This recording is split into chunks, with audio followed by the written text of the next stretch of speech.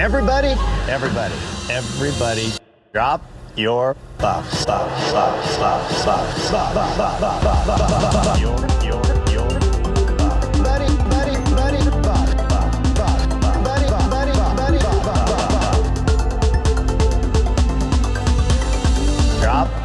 your buffs.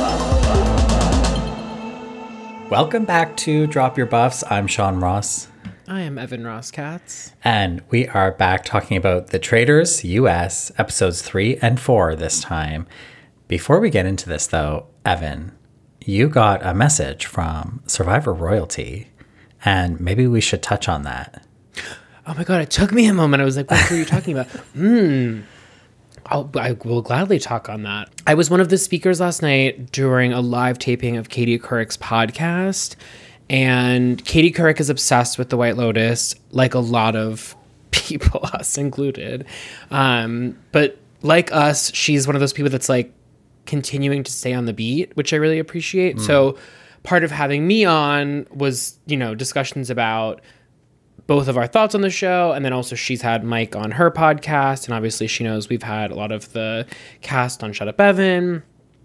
Anyway, at the very end of the talk last night, she surprised me with a video filmed in Phuket, Thailand, from Mike White himself, acknowledging my existence, calling me the king, and the saying MVP. that I'm... What? Called you the MVP, which I believe is a sports reference.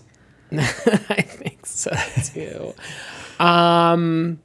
And I just must say, I'm so incredibly shook by it. And then I was talking to Coolidge today and she was like, it's a big honor because he wouldn't do something like that.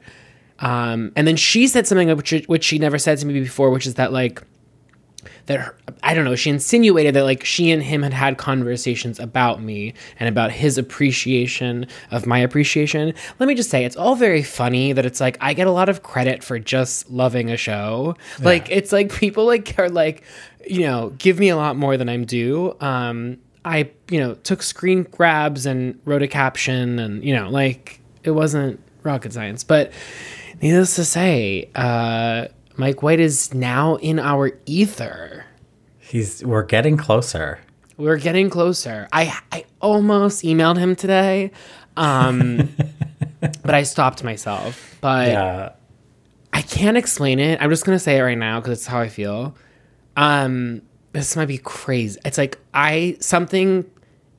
there's a next thing that's going to happen. I'll just say that. And I can't explain it. Sorry, you're talking intuition? Your gut is telling you this? Or yes. Okay. Yeah. Interesting. I can't, and the degree to which I feel it, I just feel something happening. I can't, yeah. Honestly, it's this must be childbirth. No, honestly, I feel something growing inside of me. As Alphaba once said, something has changed inside me. Actually, she said within me. Fuck's sake. Look, I tried. Are you a musical theater person? No, but I like it. I kind of wish that I was. I think that if I lived in New York, I would be. I do try to go see something every time I go. I've had some really breakthrough moments.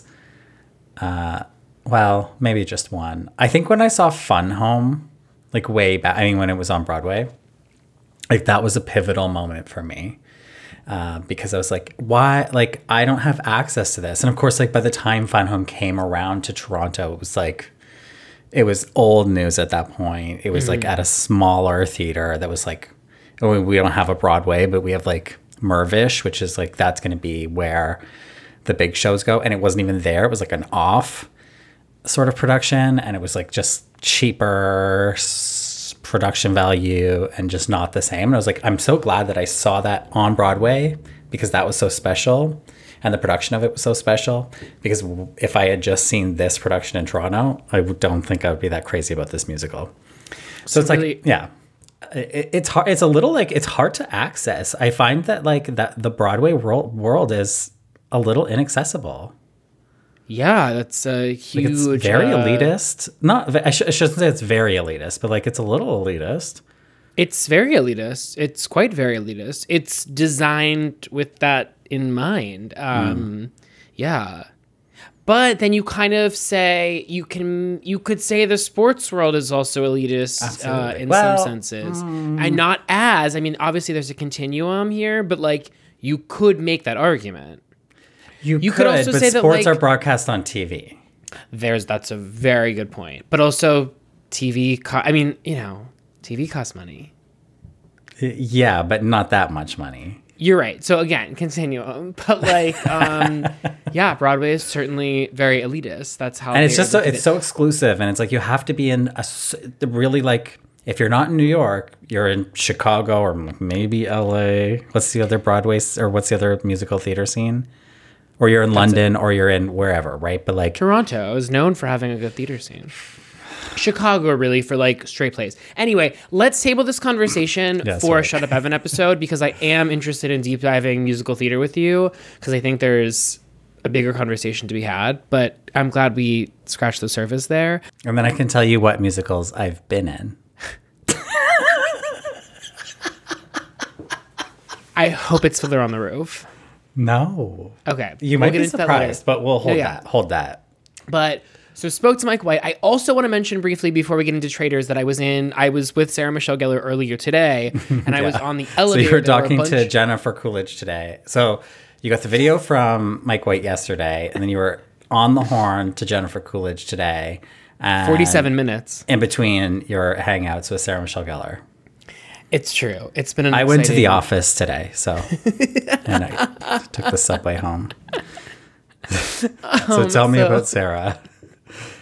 So I was on like a giant elevator. This was after we said goodbye. We just happened to be sharing an elevator. Her whole team's there with my friends, and we're talking about television shows, and I was talking about the Traitors, and then someone else in the elevator was like, oh my God, are you talking about the Traitors? I'm obsessed with the Traitors. At which point Sarah heard, and she's like, oh, what are y'all talking about? And I was like, oh, it's this show called The Traitors. And then she was like, oh, I don't really like, reality competition outside of Survivor. And I was like, oh no, I think you'd really like this. And also Brandy's on it. And SMG loves Real Housewives. And for all I know, she watches some of the other Bravo stuff that I don't. Anyway, so she said she's going to watch it. And she certainly knows who Suri is. Absolutely. I don't think maybe she would know I think actually, this is a good question. I'll get an answer next time we record. Does Sarah Michelle Gellar know who Stephanie LaGrossa is? I've been very surprised because a lot of my friends have been watching The Traitors. I got them on Traitors UK. Now they're watching Traitors US. Some of them moved on to Australia. They're that desperate for more. But the ones who know Survivor, I've been like, yeah, so they're like, oh yeah, Suri. And I'm like, yeah, I don't know if you remember Stephanie. And they're like, of course I remember Stephanie. And these are like casuals who wouldn't have seen Stephanie since she was playing. Granted, she is in Heroes versus Villains, but like, I think it's enough that people like it jogs people's memory that, oh yeah, Stephanie, I remember Stephanie, because she was on 2 seasons back to back. Like we did spend a year of Survivor with Stephanie, and she was a big character on both of her seasons. Huge star. Yeah. So it's interesting. I have been surprised that like the casuals that I know in my life who certainly are not listening to Drop Your Buffs, like remember Stephanie. Right, and I will forever be fascinated by this Stephanie LaGrossa resurgence of 2022/2023. It's just so unexpected. Like I would have put so many others who I think are out of mind, out of sight. I would have put them in before Stephanie LaGrossa, just in terms of plausibility. But hey, heartened to see that she's around and that we're talking about her. It's great. Okay, so tell me. So just the next time that you're with Sarah Michelle, do you call her Sarah Michelle or do you call her Sarah? SMG. SMG. Yeah, it's just easier. Okay. Never mind. So next time you're with SMG, if you could just put a mic in her face and be like, so what are you thinking of The Traitors? I would be really fascinated to like spend an hour with her talking about either Survivor or The Traitors. You know what? I bet you one day we'll get her. I think it would be easier to get her on this podcast than on Shut Up Evan. just because love I think that. it would be, she comes from a world in which she would never be asked to go long about something that she loves. It's kind of why she, today, during the Watch What Happens live taping I was at, she talked about the White Lotus. I watched her appearance on The View from earlier today, which, by the way, did you watch? Haven't seen it. Oh, okay, you must. Well, I've been busy. I went to the office, came back, had to rewatch The Traitors. She brings up the White Lotus on The View as well, which clearly it was something that she like brought in as a talking point. And then she also talked about her selfie with Jennifer Coolidge on like one of her other talk show appearances. So anyway, it's like it's big on her talking point list as she makes the rounds. But anyway, okay, so I just finished watching episode 4 fresh right before we started recording. And something that occurred to me, because I thought of my answer to this question, but I was like, ooh, let's pose this to Sean. What would you say is the best single element of The Traitors? When I talk about this show, and maybe this is too broad, so if it's too broad, like narrow me down, but I think the round table is what this show is about, where I find I'm watching round table to round table, because the thing that intrigues me about the show is that, like I've said, I don't think the game is complex enough to be what brings you to the show. I think the game is quite thin and sometimes doesn't even make sense. And what that does is that it creates this environment in which you have to point a finger at somebody and you need a reason, and you're grasping at straws. And yet you're still pointing the finger, because as long as the finger is pointed at somebody that's not you, you're okay. And so it just creates this environment where like it can get personal really quickly. And, if you put yourself in the shoes of the person being accused, if you are accused of something that you didn't do, or that you are not, you get really defensive. And I think people react to that differently. And I think that that's what's really exciting to watch. It's that, like I've said always, what brings me to Survivor is not so much the strategy. It's not so much the voting. It's the interpersonal conflict. And this show is built around how to create interpersonal conflict based on nothing. What about you?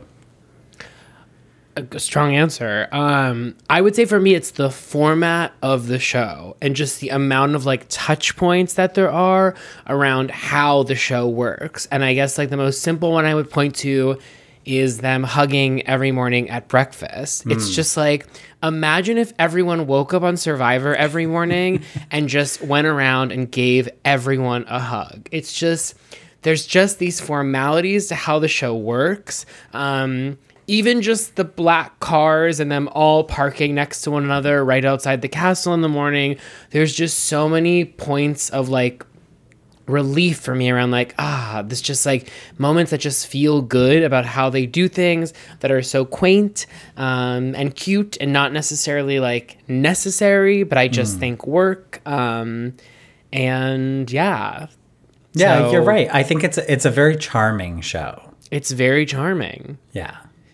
Even just in both, in the case of Claudia and Alan, the way they both operate during the round table and their commitment to it, both of them in their very different ways, which, by the way, like at some point, it's worth sort of talking about Claudia v.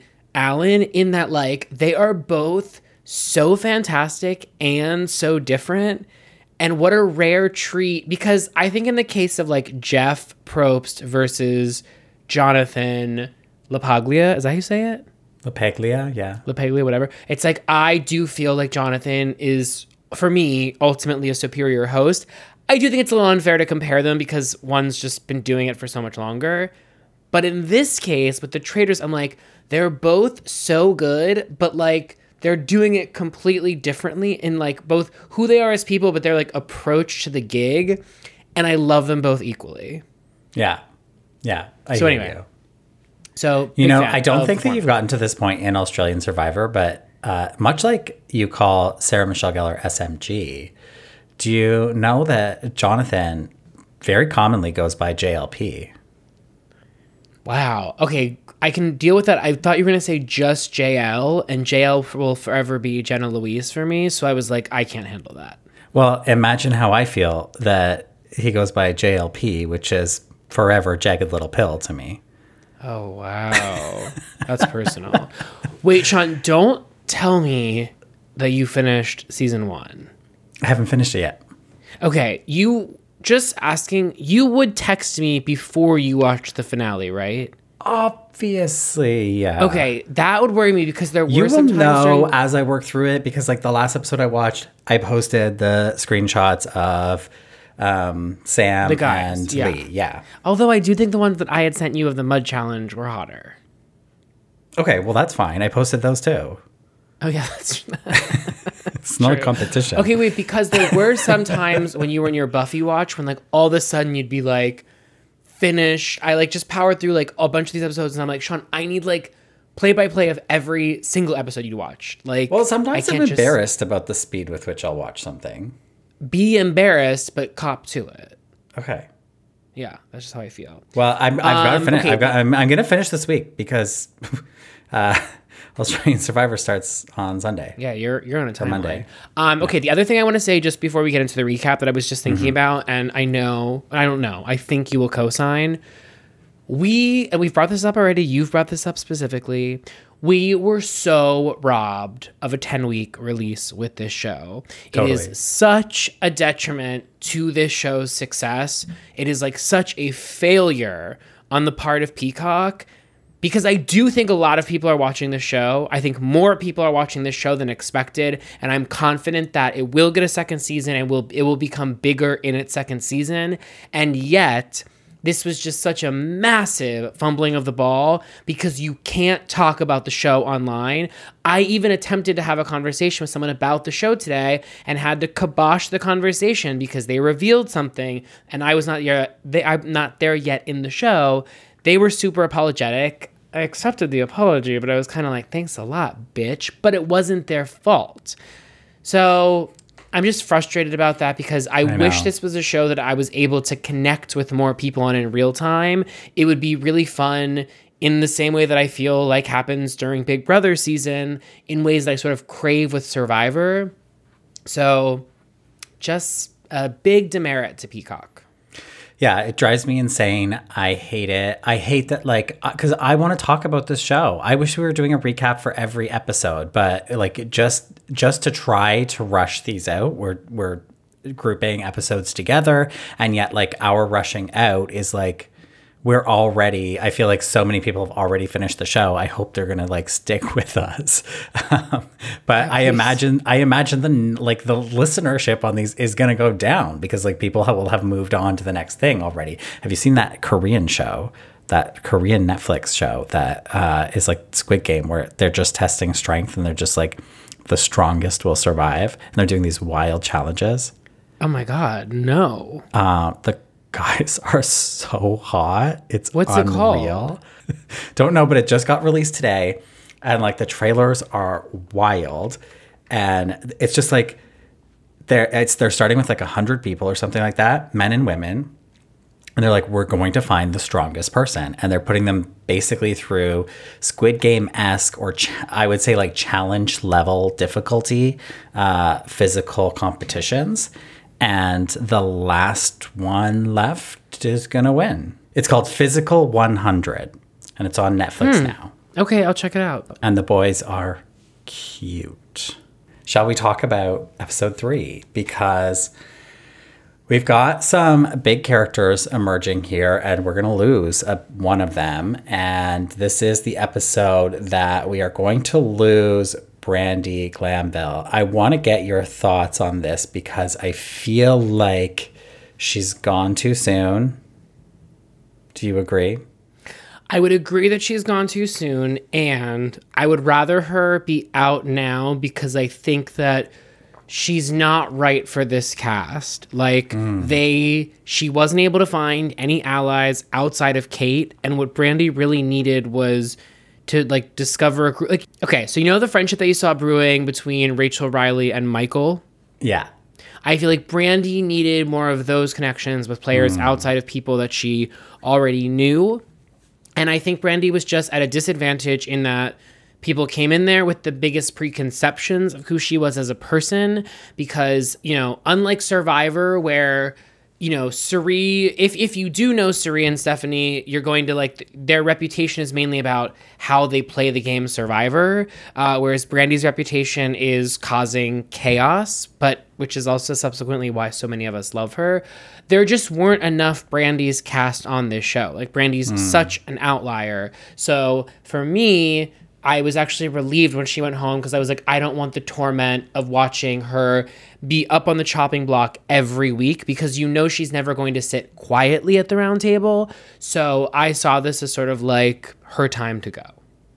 Yeah, that's fair. I jumped ahead quite a bit because we did miss the, that is the end of the episode, but the traitors did murder Bam, whoever that is. Yeah, not sure. So goodbye, Bam, barely knew ya. But bye. I liked this idea because when you were watching The Traitors UK, I believe, you were kind of like, what is the strategy here? Because why wouldn't the traitors just pick randomly who to kill? And that's basically what they're doing here. Behold. Yeah. Right? Yeah. You did say that, correct? Mm-hmm. Yeah. And so that's what they're doing. And I kind of like that that's what they're doing and that they're vocalizing that they're just like, let's create a pattern in which you cannot find a pattern. Well, especially like, you know, as we've pointed out, this game, there is no logic, but I think it's especially illogical in the beginning because at least once you get down to like the middle and towards the end, you can point some suspicions even if they're not really rooted in much. But at this point, it's like, not only do we, the audience, not know all of these people, but ostensibly neither do the contestants. And so, yeah, they're just like, what choice do they have but to be random? Unless they are to go with people like Brandy, who they solely know from their reputation that precedes them. So, well, the question they had at the end of the last episode was that Brandy had determined that the traitors were, I think, like she said, Michael, Christian, Cirie. Right. So that was a good reason to take out Brandy, but might have been too obvious to the other players who were like, okay, well, wait a second. Why would that person get murdered? Who did they think the traitors were? Is it because she was on to them? Right. So like, that's one way you can play. And I'm going to be very curious to see how this pans out moving forward, because it's like, do you in the future assume that nobody's ever going to get taken out because of their suspicions? And then does that as a traitor allow you to take out somebody who's suspicious of you quite easily? It's a good question. So that's why they didn't take out Brandy. That's why they took out Bam. But the Kate, Brandy, Michael saga kind of continues throughout this episode. And I do have to say, I appreciate Michael for being a normie, coming into this show and sort of like standing toe to toe with the celebs, because he's the only one that seems to want to do that. Yeah, I mean, I think that there's just been a strange acclamation between these. It seems like there's like two casts on this show. I would say outside of Michael, you also have Christian, but a lot of Christian's character is mainly developed through his role as a traitor. Mm-hmm. And then like we got, I'm going to call her blonde woman for now, the woman that had to leave the room because she was having a breakdown. Yeah. Okay. Azra. I think that was Azra. Okay. That's her big moment. And then, not to be insensitive, but we have the character who they're so frightened of being upside Andy. down. What? Andy. Okay. So Andy's so frightened of being upside down, but they ultimately do it because it was very giving me Noelle from Survivor or every other Survivor contestant ever, as far as being just like, oh wait, no, not Noelle, Jesse. Well, both of them really, but it was just like, I'm going to do this to prove to people that like you can do this. And it's like, what are we proving here? That you can be like strapped in to a vertical merry-go-round with skeletons on it and not, be injured? Like, I don't know. Yeah. I thought that was overwrought, but like, I could appreciate that moment if it was like Brandy delivering it, but like Andy to me is just like not primed for television just yet. And so the moment was like given really earnest, or like if Rachel Riley had done that moment, like I think it would have landed differently. But Andy, I'm just kind of like, I don't know you. But also, like, Rachel Riley would never have that reaction. No, to Rachel that Riley would be like, spinning wheel, strap me in. Yeah. which is like so innocuous. Yeah. Like I don't know. Like I do feel bad being like your fear is invalid, but Yeah. in this case, I think it is. It's invalid. I'm saying it. But I also feel like this was the wrong challenge to bring in so early, because I do really like this challenge, and I do think it can be, I wouldn't necessarily say like helpful to the round table, but can at least instigate some conversations for the round table. But the problem is, because Michael has, for these first 3 episodes, really been, what's it called when you're like the wanted criminal, the most wanted criminal? Something number 1. Yeah, isn't it Most Wanted? No, but there's like a term, like public enemy number 1. Got it. Yes, Yes. yes. Because From Michael the famous has been musical Anything Goes. True. Because Michael's been public enemy number 1 for these first 4 episodes, really, we should say, any of like the difficult questions either went to Michael or to Kate. When you want there to be more like variables in the mix at this juncture, I really enjoyed it on UK because I felt like there were more dynamics within the cast, and I feel like it revealed more. Also, I thought it was strange that like not everyone got to go, so not everyone was like eligible to be like have an inquisition of some kind. So again, it's like, why not present this challenge when you have 15 people, or I don't know, just make it so that everyone is able to participate. Yeah, and I have to say, looking at the people on this wheel, I realized that Ryan Lochte is on the show, and then realized immediately after that he's not on the show. Yeah, Like, I feel he has no negotiating presence that. whatsoever in this program. Concur. I will say one of my favorite moments of the series so far is there's a moment right before they're quote unquote going to bed at the castle, and they're going upstairs, and Ryan makes a joke being like, well, good night everyone until I die tomorrow. And then Suri kind of like pushes him gently, and they're just such an unexpected friendship. And I mean, first of all, I'll get to Suri in a little bit, but I will just say like, that's one of those moments where it's like Suri has one of the most unique talents that I've ever witnessed in a person, in that like she can just become friends with like anybody, and it's a true friendship, and she's not dumbing herself down. Like, she just can see someone like Ryan and find genuine enjoyment in him, whereas I would be like, this is a dodo bird, I don't have time for him. Like, the way Suri pushed him, I was like, she likes him. And honestly, my reaction was, if Suri likes him, he must not be that bad. Like, but yeah, so that I really liked that moment with him. Do you need to talk about Suri at all? Can I? Absolutely. So Anything to say? I do have something to say. So I think I might have come across a little bit mid on episode 1.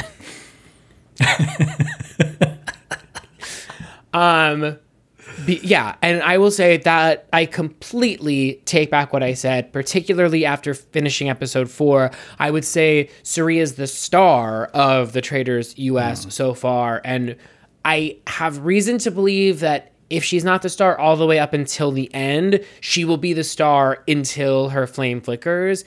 I just feel like she is bringing, even in the moments when it's like not even about her, like even during the challenge when they were doing the church bells, it's like, I was like, where's Suri? Like, Suri needs to be the one that brings the thing over to Alan and gets it approved. I love the way Alan Cummings says Suri's name. I love her confessionals, by the way. I think we've had 3 so far from her. I just feel like Suri is... It's like, I am so glad that she is on this show. And I also couldn't help but feel like, where the fuck has she been? And I don't mean that as a problem for her. I'm like, why the fuck has, if not Survivor, then The Amazing Race, or like, why aren't the people that like handle reality television of any kind, what were we doing, like, waiting on Suri? Like, she is so clearly primed for this. Like, get her on Jeopardy, get her on Celebrity Poker Night, like whatever there is that can be gamed out, cast Cirie. Yeah. It's amazing. Like, imagine Cirie on Big Brother. That would be good. I think she would be great at Big Brother. But I need her to win. I may even watch it. No, but I'd be like devastated if she went home. But yes, I would love her.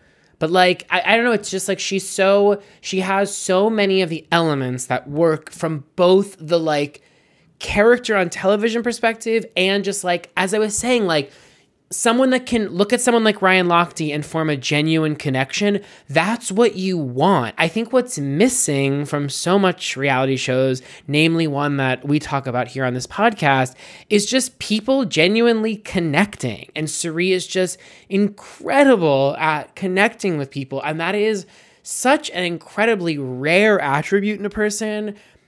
Like, beyond just taking back what I said about being like mid about Cirie last episode, I also will just say, like, I think Cirie is like a special human being beyond just person on reality television. Like, I am really, yeah. And Mike White, she should be on season 3 of White Lotus. Yeah. Tell Mike White. I want to know. To tell Mike White. Like, could we get an hour of a Mike White on Drop Your Buffs where we deep dive Cirie? Like, when we get Mike, I don't really like want to do our standard interview where we like go We're not through talking everything. David versus Goliath. No. It's like, let's mention characters or specific scenes. We'll have them queued up and ready. But it's like, so for instance, Mike White, 1 minute on the clock, talk Cirie Fields. Yeah. Go. Yeah. Mike White, here is a 1.5 second musical cue from season 1 of Survivor. Did this inspire the White Lotus? Yes. I was also going to say, Mike White, sorry. Here is a musical cue of that woman that you love, Sean, with that clip that you love where she says, I'm a very good actress. And get Karen, Mike White's reaction to that. Who is that? Karen? Karen. Yeah. What did she say? It's I'm a very good actress, right? Very good, I'm a right? very good actress. Very good. Okay, yeah. Like, From I want Stephanie's Mike season. White. Yeah, I want Mike White to react to that clip. I want Mike White about Stephanie.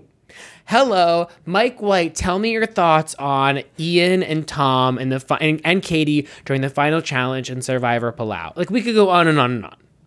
Mike White, tell me your thoughts about Ethan and Jenna on Amazing Race. Mike White, tell me your thoughts about that guy's exposed penis in the season premiere of Survivor Gabon. Yeah, tell me. Yeah.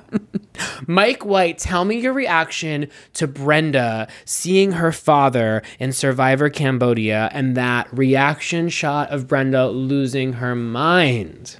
Mike White, tell me your reaction to Brenda telling Dawn to take her teeth out. Mike White, last one.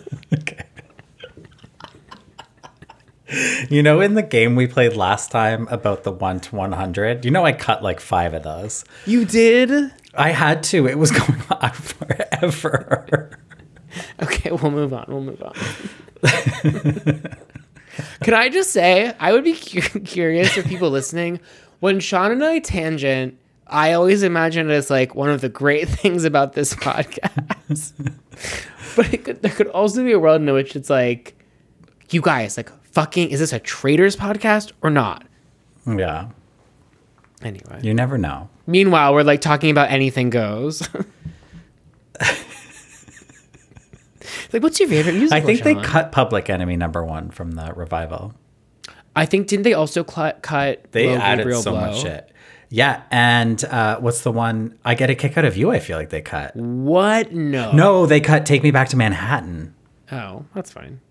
I love that song. I mean, I like that song, but I'm not like... Okay. Well, we'll talk. But why would you cut Blow Gabriel Blow? Did they really cut Blow Gabriel Blow? I think so because Billy loves Anything Goes, and he doesn't know Blow Gabriel Blow, which is because I think he knows. No. I know.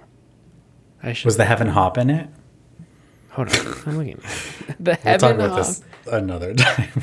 Oh my god. Okay. Oh wait, Blow Gabriel Blow is in the Sutton Foster version. Why Has to doesn't be. Billy know blow Gabriel blow? But Public Enemy #1 isn't, is it? Is it? It has to be. It's so integral to the plot. I know. But you can also like put that in the book. It's in the revival. Okay. Phew. It is not in the Patti LuPone revival. Is I Get a Kick Out of You in it? So that's complicated because I'm getting the Frank Sinatra version, the Tony Bennett, Lady Gaga version, the Yeah, Ella Fitzgerald yeah. version, Dina Washington. But I am seeing Ethel Merman, Sutton Foster, Patti LuPone, Billie Holiday, Cole Porter, Michael Bublé, Dolly Parton. My God, this song gets covered so much. great song. It's like a classic. It's a great song. It's a really good one. I just always wondered because it's like we did this in high. So spoiler alert: I was in Anything Goes. You don't say? We did this as a high school musical, and it's like they're like this girl from high school is singing "I Get No Kick from Cocaine," but if I took even just one sniff, like I'm like. As a it's grown, like- I didn't like think about it as a kid, yeah. but like as a grown up, I'm like, wow, that, for a Catholic high school, Right. Also, like, get better cocaine. Like, you should be getting the kick, girl. Like, girly, Reno Sweeney's supposed to be like that girl, and it's like Reno Sweeney can't even get good coke. It's like Reno Sweeney's like, meanwhile, perceived as like the biggest loser because it's like Reno thinks she's like having a good time. She doesn't know nothing. Okay. Back to the Traitors. So let's just talk about the round table a little bit, shall we? My favorite part of the Traitors, because this one was interesting because the names on the table are basically Brandy, Kate, and Michael. So they're really putting all their eggs into like this basket of like this feud between Michael, this random man, and the two Bravo, what do you call them? Bravo celebrities? I love hearing you that say the that. term? Yes. And I think that part of the reason why I get the sense that like things are about to pop off and why I think you had actually said this to me before I began the journey where it's like you said US takes a little longer to get started. I definitely sense that because to the detriment of these first 4 episodes, there were no other people in contention at all. There was no one else. I mean, having Kyle finally mentioned at the end of episode 4 was the first time someone else was introduced into the fold. And what no one has yet said, but again, not trying to find logic where there is none, but like that note that Stephanie found, like, what was that intended to like give away? Like, Kate didn't lose her cool for a reason because she was like, yeah, we were writing down people that we thought were faithfuls. Like, you thought you got me, but you didn't. And what? Like, now what? And Okay, like, wait a second, because you bring up the note, and I forgot to mention it because we've been flying all over the place. But the note is so important because it's so funny how Brandy and Kate approach this. That they're like, we need to let's just like brainstorm who the traitors might be. They're already on the same page. They believe the traitors are Michael, Cirie, and Christian, which is pretty good. They've got 2 out of the 3 completely correct. And how they landed on Christian, I don't know. I mean, I kind of do know because he's an idiot, but okay, that's fine. But they're like, let's write this down. And the second you see that pen and paper come out, you're like, oh, this is going to become something. Like I sensed it in my gut. And instead of writing down who they think the traitors are, they just start writing down names. And so they're like, well, Shelby, no, cross that out. Write murder for no particular reason. Amanda, okay. And then they're done. Then that exercise is over. So they only have 2 names on the piece of paper. One is crossed out. The word murder is written on there. It's almost like if I didn't know any better, like, this is scripted. Okay, so they fold up the piece of paper, right? They go into the round table. They have this heated round table where they're sort of like Michael's calling out Brandy and Kate. Kate and Brandy are calling out Michael. And they're not bringing up any of these other names. This is what I think is interesting, is that Brandy and Kate believe that Cirie and Christian are both traitors. And they, in fact, are. Why not throw one of those names out there? If the heat is on you, like people are like, it's Brandy or it's Kate, and they're like, well, it's Michael. And if people aren't buying that, then maybe try something else. right. And I understand that, like, perhaps you know, to your point about like Cirie and Ryan, like Cirie might have, it seems like she has good relationships, but what about Christian? Like Christian seems like somebody you could easily throw under the bus. Totally. Where Cirie might be a harder sell just because she kind of has these existing relationships. She has the Stephanie and Rachel thing going, and I think people probably just like her. But I feel like Christian you could easily sell. I also feel like this is one of those things that will be interesting to look at in the next season of both the US and the UK, because Cirie shares that similar quality with Amanda in that, like, no one would ever think it was this person because they have a really great social game and people are expecting in both seasons of the show that the traitor will be a lot more manipulative, someone that's more obviously manipulative, I should say. And so I'm interested going in just like, because, you know, it's like for a long time, people like Andrea and Amanda, I'm talking about the UK, weren't even in consideration. And so I'm curious with season 2 if there will be people walking in with way more understanding that truly anyone, like someone like a Cirie, could very easily be a traitor. I just feel like people are more willing to believe that blindly that she's a faithful in the first season of a show like this than they might be later on. Yeah, agreed. And I think you start to, those people that sort of hang back or follow other people's leads, like that's who I'm looking at moving forward. If I'm playing this game, that's who I'm looking at as potential traitors. And yet that's also what I would want to do. I was just so going to like say, it's complicated. Yeah, I think it can go either way. But I think the solve, not to get too season 2 minded, but I think the solve is to either go fully all-stars or fully newbies. And I'm open to both. But that I think they need to even the playing field with season 2. Yeah. Okay, so Brandy gets the most votes to leave, and it's a close one. Michael gets a lot of votes. Kate picks up a couple.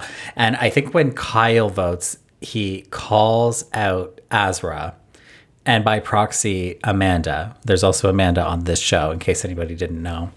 That he's kind of like, I think, because he votes for Michael, and he says, I think we just need to get rid of some of these loud voices because a lot of people are hiding in the shadows and they're not voicing their opinions, and I don't really like that. It's like I don't know where they stand, and I need to know where they stand.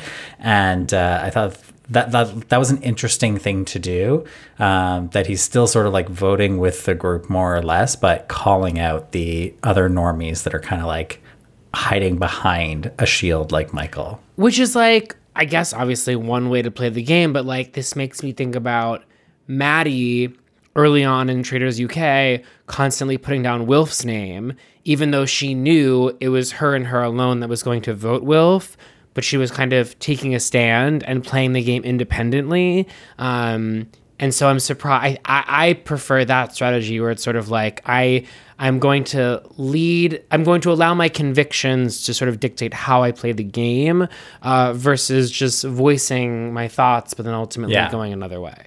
Yeah, agreed. I also want to point out how dumb Christian is here, because he votes, and I feel like he just plays this so wrong, because he votes and he says, I'm just not that smart, so I need to go with whatever the group is going to do. And I can't even remember which way he votes, but I think he might have voted for Michael. But it's like somebody who's not smart doesn't have the self-awareness to know that they're not smart. They don't announce, I'm the dumbest person here, and therefore I'm just following like the leader. Dumb people don't do that. And so like you are coming off as a dumb person who thinks they're smart as a traitor playing dumb. That's how you're coming off. And that's what he's doing. Drives me nuts. I can't stand this guy.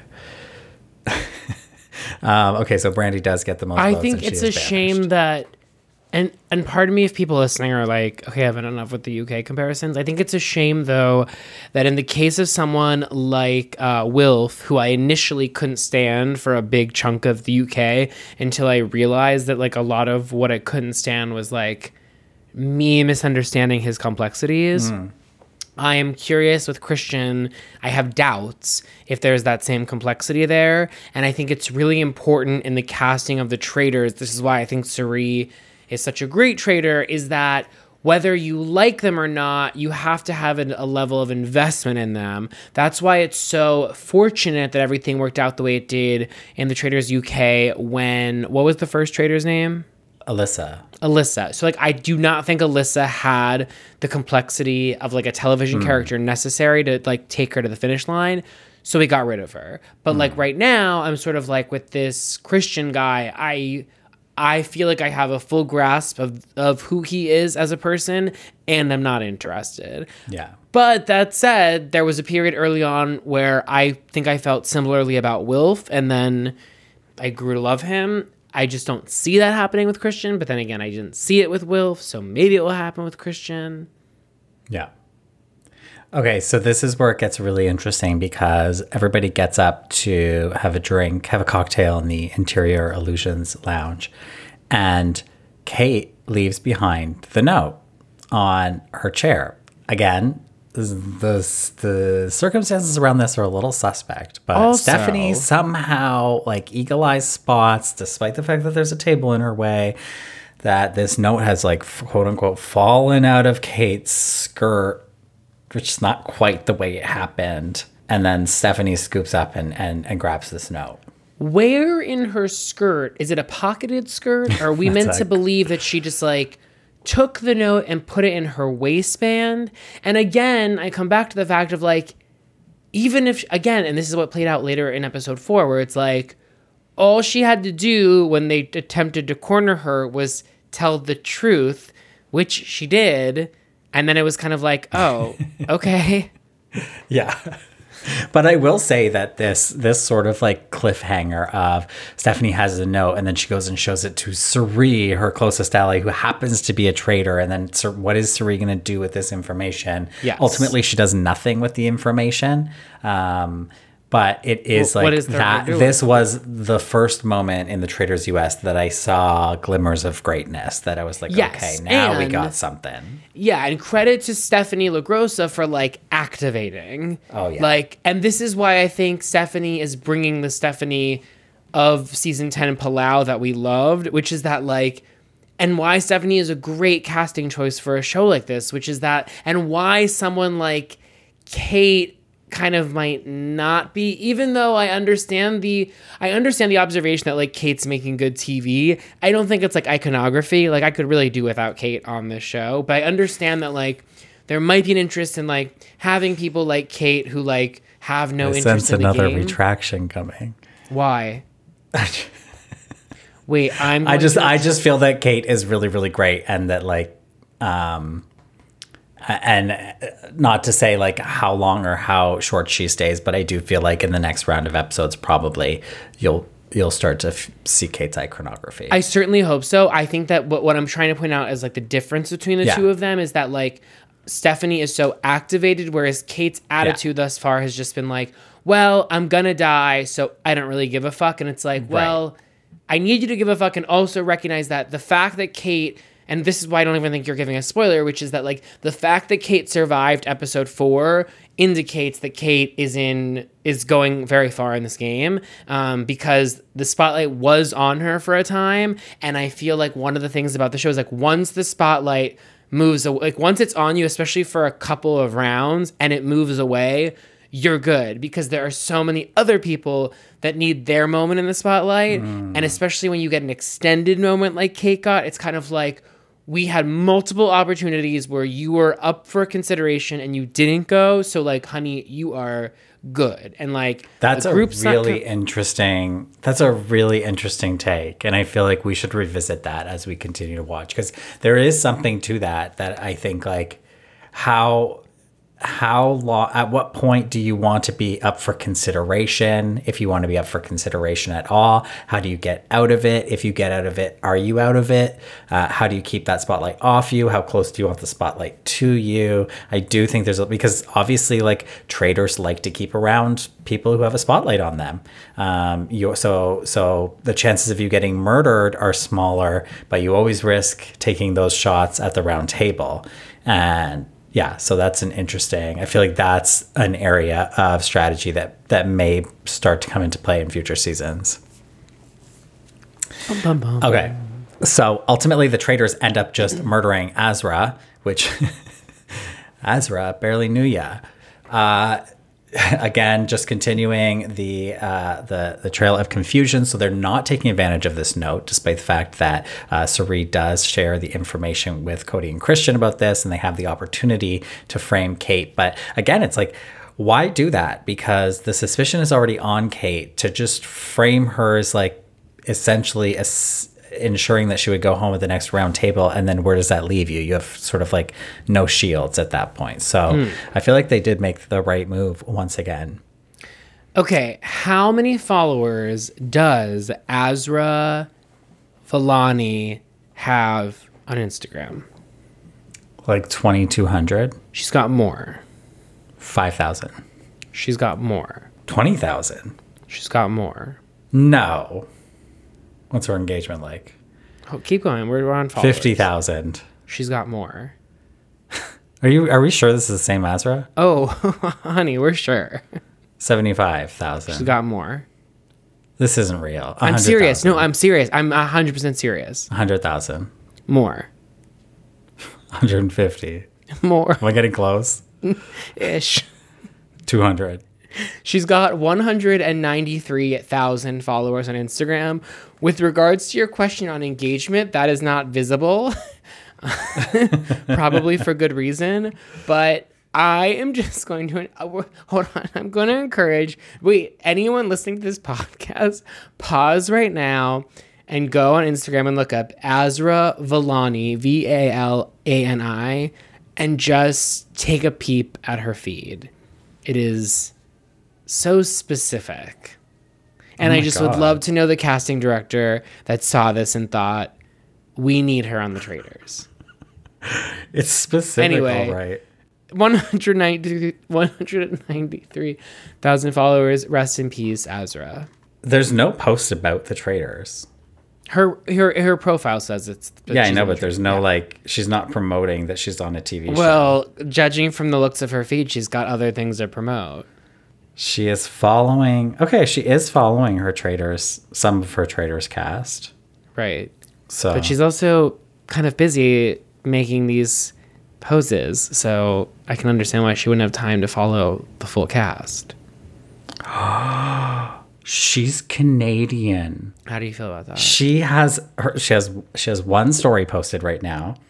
And it says, you can take the girl out of Canada, but you can't take Canada out of the girl. And she's holding a Mr. Big chocolate bar and Lay's ketchup chips. Some classically Canadian snacks. Okay. I am going to read you a passage from her Medium. This is scary. I'm going to read you an excerpt from... Azra Villani's first experience with public transportation in Los Angeles. It's a short story. I'm going to make it even shorter because I'm just going to read a little bit, but let me allow me if I can. Los Angeles is not known for having a good public transportation system. Most people rely on their cars or rideshare services like Uber, Lyft. But being from Toronto, public transit is the only way I like to get around. When I first landed in LA, I decided to use public transportation from LAX to my new apartment complex in Santa Monica. I hopped onto the 3, a direct bus that takes you from the airport to the Santa Monica Promenade. I immediately noticed some stark differences from what I was used to. It was cheap. It was cheap to ride. $1.25 cheap. That's half the price of what I was paying in Toronto. But with that came some not so pleasant differences. The buses in LA were much colder. The AC was on full blast, which I was not prepared for. And at this point, I am ducking out of this blog. But Azra, rest in peace. The poses? Like, what is that? Oh my god. But wait. Is Azra the most interesting character on the show that we just like weren't aware of? I can't believe she's from Toronto. Anyway, anyone that's not on Azra's Instagram, we will link to it on ours, but Queen. I'm gagged. I thought for sure in the link tree there was going to be like a OnlyFans. It's giving OnlyFans. I know, that's why I was surprised. But there's no OnlyFans. Maybe there's an OnlyFans. Okay, wow, Azra. I kind of wish she stuck around. Can you isn't it funny to imagine that this is the longest anyone has ever spent talking about Azra outside of people that know her. Like, this is the longest her life will ever have been, like, considered by an outside source. To this day. Okay. Yeah. Not like ever. Will ever. Okay, yeah, no, I wasn't making Maybe a she'll be on premonition. Survivor. Get her on Survivor. She looks great in a bathing suit. You know what? You're not wrong. Yeah. Okay, so after breakfast, Stephanie is starting her campaign against Kay, and she's revealing the note. Originally, it was like, I'm not going to tell anybody about this note. Like, I'm going to keep this between me and my ally, Suri. Then we get just like shot after shot of Stephanie entertaining groups of people being like, you'll never believe this note. And they're like, where's the note? And she's like, well, Suri's got the note. And then Suri's given the note to Kyle. It's getting passed around like the jeans in the Sisterhood of the Traveling Pants? I think it was a Jean. I think it's a Jean. Missed that one. I think I would like that, but I missed it. The film. The film, yeah. Or the book. I'm not reading the book. Yeah, I'm not reading that book either. No. Such an unexpected role for Blake Lively. It's true, though, right? Unexpected roles for Blake Lively. Yeah, that's true. Get her on the Traitor season 2. Well, how cool would it be, though, if they got, like, legitimate celebrities, like, for the first time on something like this? That would be amazing. Kind of like, and I'm talking even bigger than, like, a Dancing with the Stars. What if they, like, were we're able to talking get like Alan Sarah Cumming? Michelle Gellar goes home and Exactly. she watches the Traitors and she's like, I want to do this. It's low stakes. It's on Peacock. If I blow it, nobody's gonna. Who's really gonna see it? Like Evan Ross Katz. Okay. Mm-hmm. Now, interestingly enough, with the poster for the Sisterhood of the Traveling Pants 2, no pants. Because the first cover of the first movie is the back pocket of a pair of jeans, ostensibly Yeah. the titular, I remember pants. The pant. Sisterhood of the Traveling Pants 2, which, by the way, wouldn't you expect like a colon, like something? Yeah. Like for sure. back in the jeans or something? Back in denim, or I don't know, whatever. Anyway, but this cover, 4 faces, no jeans. What would the colon? Well, you have a long title with Sisterhood of the Traveling Pants. Yeah. Belted up. Or like, feet first. Or like, oh my God. Button up. yeah, that's a good one. Or button down. No, it's for kids. Or button down. Wait. What's her name? The Zip person, it. Wait, what's the person we were just talking about? Azra? Her version would be button down. I love how we're like just assuming she's like an OnlyFanser because she contorts her body. Oh my She's God, like I'm Sisterhood of the Traveling Pants, pants off. Or like sorry. No pants. drop trow. Oh my God. Yeah. Oh my God. Okay. Sisterhood of the Traveling Pants, lost in LA. Yeah, and then with the cold Well, AC. pants are lost in LA. Yeah. Pants. because she was wearing them and the AC was so cold. She was She like, was not anticipating it. And she was like, "Get I have these to take pants off." these pants off and wrap myself in them around my shoulders. Okay. I don't know if I had the giggles. Okay, so stupid. Okay. So stupid. Okay. Oh my God, wait. We're talking about the Traitors. Wait. This lends itself to my theory that this is the longest that anyone has ever spent yet talking about Azra. We've literally canonized her on the Traitors in these last 10 minutes. She's actually iconic. Yeah. Like, if you really think about it, she's actually... That's her Instagram is iconography. It is. And I can only imagine her engagement is like 75% of her following. Should we have her on the podcast? Absolutely. I'm going to DM her right now. I'm going to ask around Toronto. Who knows Azra? Yeah. Who knows Azra? I'm going to have to go to like Laval to find out. But okay. If you were from Toronto, that would be a really funny joke. Okay. Okay, so Kyle's got the note. Kyle has got the traveling note. And what I found really interesting was that he's like, this is definitely Kate's handwriting, because this is something that came to mind is that, and I think that you pointed this out in a text message to me, or Billy did, and that they were like, look at Cerie's handwriting on the murder notices. Not that anybody sees those, I guess, but like, I would be nervous about the handwriting because, as we know from the UK, you can recruit somebody. Let's assume that's going to come into play in the US. I don't know how Kyle knows what Kate's handwriting looks like, but he's pretty confident about it. And so if he knows what her handwriting looks like, is it possible that he would recognize either her handwriting or somebody else's handwriting as the traitor's handwriting? Much to consider. Okay. Which mission are they playing here? Oh, this is the wheel mission. Don't care. Talked about it. Really nothing to say. They just like, it came too early. They figured out a way to hack it, which was just answer Michael for everything. So they kind of took actually Cirie would be familiar with this approach in which they just answered Courtney for everything in Panama. They should have asked who's the biggest poser. That would have been a good one. Okay. Pre-round table. Kyle is kind of turning his eye towards Stephanie and Cirie. And I thought that this was clever because I don't know why anybody else isn't thinking about this. I guess Brandy and Kate did, but he was kind of like, there has to be a strong female celebrity traitor. And he was like, I feel like it's Cirie. To some people, he said Stephanie, but he was talking to Stephanie about Cirie. And Stephanie's like, it is not Cirie. I know Cirie. Which I think is a testament to Cirie's gameplay. Oh, absolutely. But also a testament to someone like Stephanie's lack of understanding of the game. Well, yeah. Fair. We did because see it's like her she play still has Snake that in the conviction Grass. where it's like, in Stephanie's mind, she's like, Cirie's not a liar, so it couldn't be Cirie. And it's like, yeah, but that's if Cirie is sure. If I'm saying everything you already know.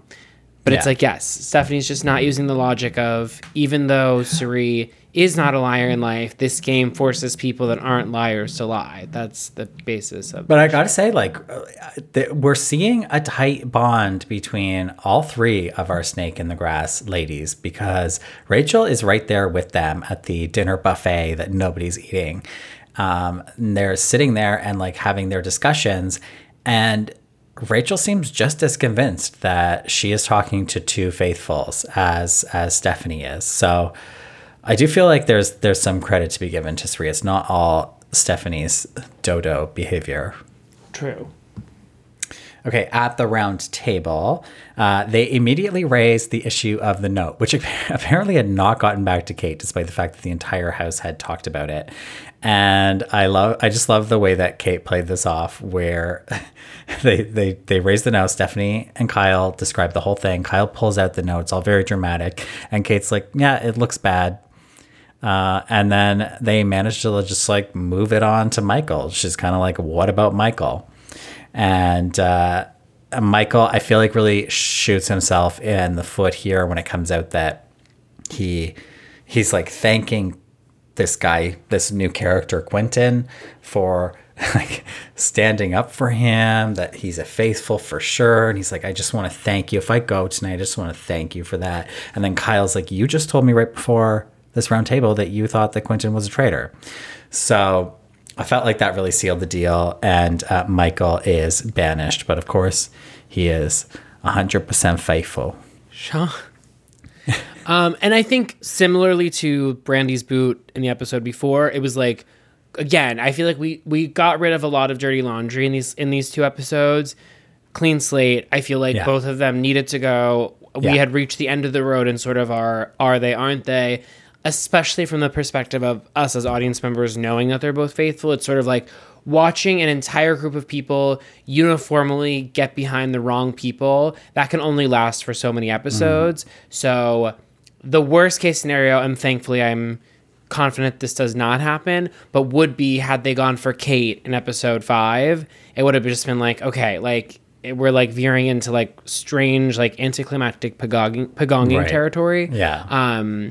Speaking of which, we have to finish our Porneo recap. Yeah. Yes, I know. We've got a lot going on. But yeah, I feel like everything that happened with the in the clock tower, if you will, between Cirie and Cody and Christian really set us up for the beginning of what I think will be an exciting arc, because Cirie asserted her Yeah. not only dominance, but her willing to play a higher level game than the one that's currently going on in the house. Yeah. This calling out Cody for potentially having an outside castle relationship with Ryan, which is like possible. They're both Big Brother alum. But in like classic Traitors form, it's like, even if they do, it doesn't matter. Like, it doesn't benefit Cody. Like, let's say that they do know one another, and let's even go further and say that they have some sort of alliance where like Cody wants to keep, like, it doesn't benefit Cody to keep Ryan in. It could benefit him to keep him in because maybe Ryan's someone that would never accuse Cody. Like, sure, we're just not at a point where that would like really matter. Or like very like a very soft benefit is that Ryan is bringing information to Cody that he hears, right? So like it increases the sources that Cody can. Right, but then it's like, couldn't Cody be like, you have a relationship with Rachel and Stephanie? Well, I think that's what's brilliant about it is she's accusing him of this totally, like, we don't even know if it's real or not. And by all accounts, it's not. Like, we've seen no relationship between them. But it's like, by bringing this up, I don't know, she's almost like distracting from the fact that she has two really close allies doing exactly what she's accusing like Cody of doing with Ryan. Right. And not for nothing, it's like Cody's really losing his cool in this moment. So like it's working. Like this is, again, to Cirie's credit about sort of like her interpersonal relationships. It's like she's able to say something like this, cool as a cucumber, and really rattle him. Instead, he could just be like, no, Cirie, like, I truly don't know this guy. Like, I don't know what to tell you. I don't. And like the discussion would end there, right? It's like she accused him of something. He corrected the record because it's not true. But instead, he gets super catatonic, which then if I'm Cirie, I'm kind of like, is there a way to like use this to my advantage? I mean, it's just very interesting. Yeah. Okay. That is it for episodes 3 and 4 of The Traitors. We will be back for 5 and 6. We also have a very big Survivor interview coming that will be out on the main feed either the end of this week or early next week. It will be up for patrons early. We are recording that tomorrow. Very excited for that. If you want to check out what we're doing over on Patreon, we will be finishing our Borneo rewatch finally. But also keep an eye out on the main feed for my recaps of Australian Survivor, Heroes vs. Villains with Ricard. He will be joining me once again to recap that season of television. It's going to be a long one. Very excited sort of for that. Don't forget to keep the comment section spoiler free. Yes, actually, there's a better use of the comment section this week. So sometimes we do the emoji. This week, can we just hashtag justice for Azra? Yes, I'd love that. Hashtag justice for Azra. We're actually, this is why we're such good friends, but like, we're deranged. Oh, truly. But like, at least we're on the same level about it. But like, this is like, it's so sad. But honestly, sad is the new happy. And that makes me happy. So yeah, justice for Azra. Yeah. Okay. Thank you so much for listening. Bye. Bye.